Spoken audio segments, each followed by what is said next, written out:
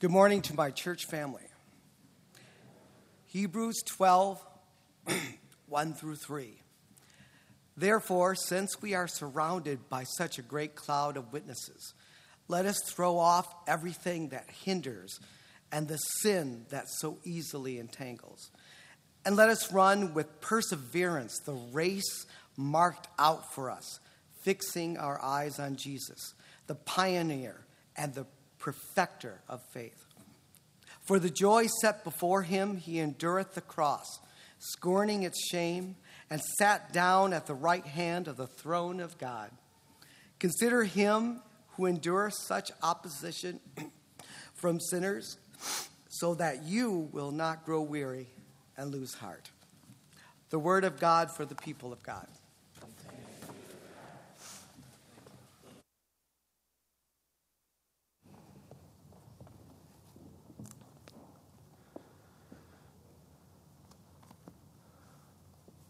Well, today we are in the 10th and final week of the series that we've been calling So Great a Cloud of Witnesses. When we started this journey many weeks ago, I said in this series we're going to hear the stories of 10 people who lived and died in the 20th century. And we're going to learn that saints and martyrs didn't just live and die hundreds of years ago. There are saints and martyrs living and dying in the way of Jesus to this day in the world today. We've been learning what they have to teach us about following in the footsteps of Jesus. And through the last few weeks, this journey has taken us all around the world. We've gone to El Salvador, to China, to South Africa. We've gone to Poland, to Pakistan, to Papua New Guinea. And today, our journey is going to bring us home. Today we're going to hear a familiar story. Today we're going to hear a story of the Reverend Dr. Martin Luther King Jr. Of all the stories that we planned on telling in this series, of all the sermons, this is the one that's made me the most nervous. Now, it's not because I'm nervous about talking about race or civil rights here at Court Street United Methodist Church on a Sunday morning. We've had those conversations before, and Court Street has proven over and over again that we are willing to wrestle with questions that might not be welcome in other congregations in other times of worship. I'm grateful for the way in which you do that. I'm not nervous about talking about issues of race or civil rights. The thing that made me nervous as I was trying to prepare a message for this morning is the fact that this story is already so familiar to us. Most of us, maybe all of us, know the story of Dr. King, at the very least in broad strokes. Dr. King was a Baptist preacher, a leader in the American civil rights movement. He traveled the country working to end the system of segregation called Jim Crow, the system that kept black Americans separate and unequal. He led protests, he led marches, he led boycotts. In 1963, from the steps of the Lincoln Memorial, he gave a speech that became one of the high moments in all the civil rights movement. In the years after that, the civil rights movement started achieving real legislative victories. First came the Civil Rights Act, then came the Voting Rights Act, then came the Fair Housing Act. But of course, his visibility and his leadership made Dr. King a target. He was arrested many times. He was spied on and intimidated by the FBI. In 1968, he went to Memphis, Tennessee. He was going to Memphis in order to support a strike of the city's black sanitation workers. His flight into Memphis was delayed because of a bomb threat. On April 3rd, he preached a sermon. He compared himself to Moses. He said, Moses led God's people through the wilderness, but Moses did not get to set foot in the promised land. The closest that Moses got was a view of the promised land, a glimpse from the top of a mountain just before he died. I've been to the mountaintop, Dr. King said. I've seen the promised land. I may not get there with you, but I know that we as a people will get there together, and so I am happy, he said, and I am not afraid of any man. The next day, April 4th, as he was standing on the balcony of the Lorraine Motel, he was assassinated by an outspoken white supremacist. The people who were with Dr. King on that balcony in his final moments said his last words were about a hymn. The last thing he did was to request one of the musicians would play at an event scheduled for later that evening, the hymn, "Precious Lord, Take My Hand." We know this story, right? We've heard this story before, even if often we tell it in a self-serving way that steers away from Dr. King's criticism of poverty and capitalism and war. Still, we know at least the broad strokes of this story. And for the last several weeks, I have been racking my brain and keeping myself up at night trying to figure out how are we going to tell this story in a way that feels fresh? How are we going to tell this story in a way that speaks to people? How are we going to tell this story in a way that isn't just rehashing what we've heard 1,000 times before? And so I started reading up on Dr. King. I started reading stories of Dr. King, looking for a story that hadn't been told 1,000 times before. And as I was reading stories of Dr. King's life and his ministry, I found this story about Dr. King and his friend, Mahalia Jackson. Now, to the younger members of our church family, the name Mahalia Jackson may not be a familiar name, but in her time, she was a megastar. In her time, Mahalia Jackson was as famous as someone like Beyonce would be today. Mahalia Jackson grew up singing gospel hymns in a Baptist church.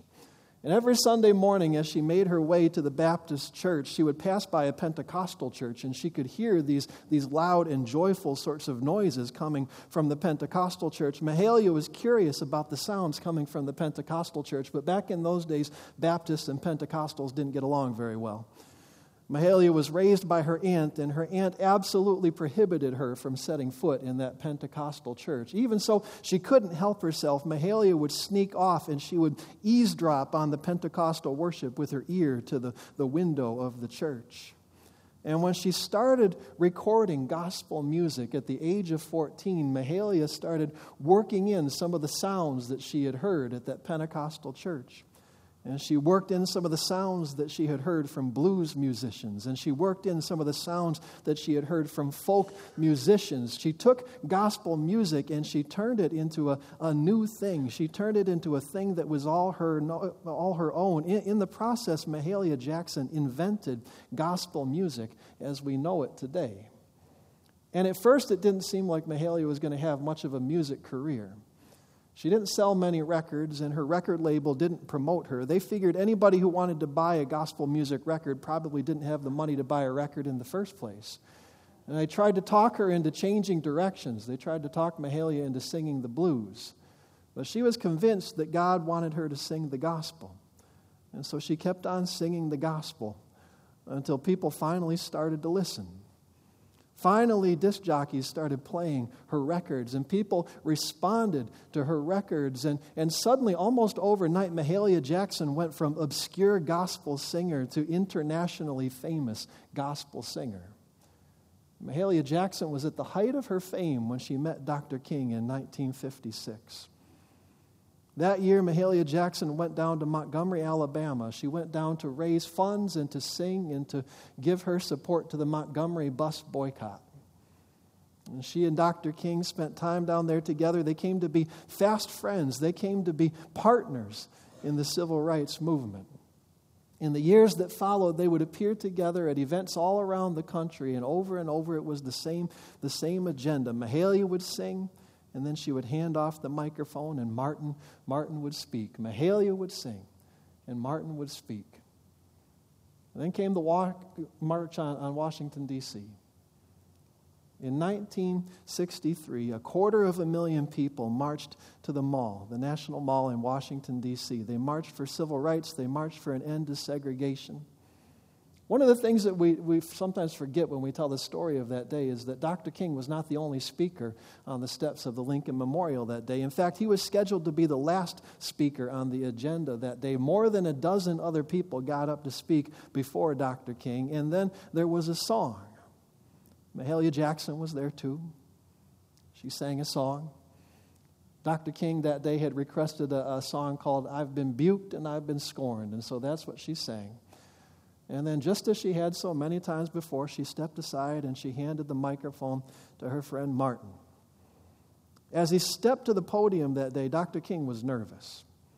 Now, he knew that this was the largest congregation he was ever likely to see. Not only were there 250,000 people gathered on the mall that day, but the speech was being broadcast on live television all across the nation. And for many days, Dr. King had been trying to figure out what he was going to say. He had been going back and forth between two different speeches. On the one hand, he had this sermon that he had been trying out in cities all around America, the sermon about a dream that he had for America. On the other hand, he had a speech that was more low-key. It was a speech that he thought might appeal to a broader audience.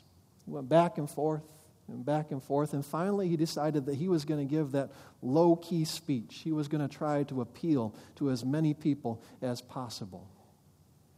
He stepped up to the podium and he began to speak, and it was clear that he wasn't really feeling it, and neither were the people in the crowd. The speech was overwritten. There were places where there were so many $10 words that the speech was almost incomprehensible. And then Dr. King came to a place where he looked down at his paper and he saw that he had written the line, "Let us go back to our communities as members of the International Association for the Advancement of Creative Dissatisfaction." He realized that wasn't going to work. He realized that line was going to fall flat, and so he stumbled a little bit, and then he started to ad-lib. And sitting just a few feet away, his friend Mahalia, who had heard him speak so many times before, she sensed that Dr. King was in trouble. She sensed that he needed help, and so just then, just in that moment, she called out. She said, "Tell him about the dream, Martin. Tell him about the dream." And when he heard his friend's voice, when he heard her words, a sort of change came over Dr. King. He took all of his notes and he pushed them off to the side of the podium. And then he stood up straight, he held up his head, he looked out at all those people, and then he went off script. He started speaking from the heart. He started talking about his dream. For the whole rest of that speech, for the part of the speech that we remember and teach in schools still to this day, he was speaking from his heart, speaking from his memory, speaking as the preacher he always had been. In that moment, he gave not only one of the most memorable speeches of the whole civil rights movement, he gave one of the most memorable sermons that any follower of Jesus has ever given. He gave a sermon that touched and somewhat softened the heart of a nation, and it may not have happened if not for his friend Mahalia. And this is the thing I hope you take away from today. In fact, this is one of the things I hope you take away from this whole series, this journey that we have taken together. We have heard 10 stories of 10 remarkable people who did exceptional things for Jesus. We have heard 10 stories of people who were so committed to the way of Jesus. 10 people who so deeply believed in the resurrection of Jesus that they were willing to give their lives in service of God's kingdom, in service of God's dream for this world. And one of the things that I hope you noticed as we've heard these 10 stories is that all of those people who did those remarkable things for Jesus, not a one of those people did what they did alone. In every one of those stories, there is a moment when somebody spoke up, when somebody reached out, when somebody connected that saint to God in a way that made all the difference. There was the Catholic boy whose parents took him to Mass in Poland every Sunday morning. There was the German pastor who found Jesus in a black Baptist church. There was the young man in Papua New Guinea who was taken in by missionaries when his father died. It was the young woman in South Africa who met a pastor who was willing to go to a place that other pastors had written off. Every single one of these persons was touched by a saint. Every single one of these people, none of these people were an island unto themselves. Every one of them was part of a great chain of believers going all the way back to Jesus in the time of the apostles. Every one of these people did what they did because they were surrounded by a great cloud of witnesses. And the same thing is true of us today. You and I, we are surrounded by a great cloud of witnesses. Every person whose story we have heard in the last 10 weeks is still with us, still part of God's family, still part of God's church. Every person whose name we read in worship a moment ago is still with us, still part of God's family, still part of God's church. And we here together have been given as a gift by God to one another so that nobody has to do this alone. The way of Jesus is a difficult way, but the good news of All Saints Sunday is that none of us has to do this alone. We are surrounded by a great cloud of witnesses. So let us run with perseverance the race that is set before us, keeping always our eyes on Jesus, the pioneer and perfecter of our faith, Jesus, who reaches out and takes us by the hand. Let's pray, church. God, we give you thanks. We give you thanks for the words of Martin, for the music of Mahalia, for the gospel that he preached and the gospel that she sang. We pray that that gospel would live in us. We pray that that gospel would shine through us, that there might be justice in this world that you love, that there might be peace and healing and reconciliation in this world that you love, that there might be resurrection in this world that you love. As we prepare to come to the table of Jesus, make us aware of the presence of the saints. Make us aware of that great cloud of witnesses. Help us to know that where we go, we don't go alone. We are in the company of Jesus and of all the saints. In his name we pray. Amen.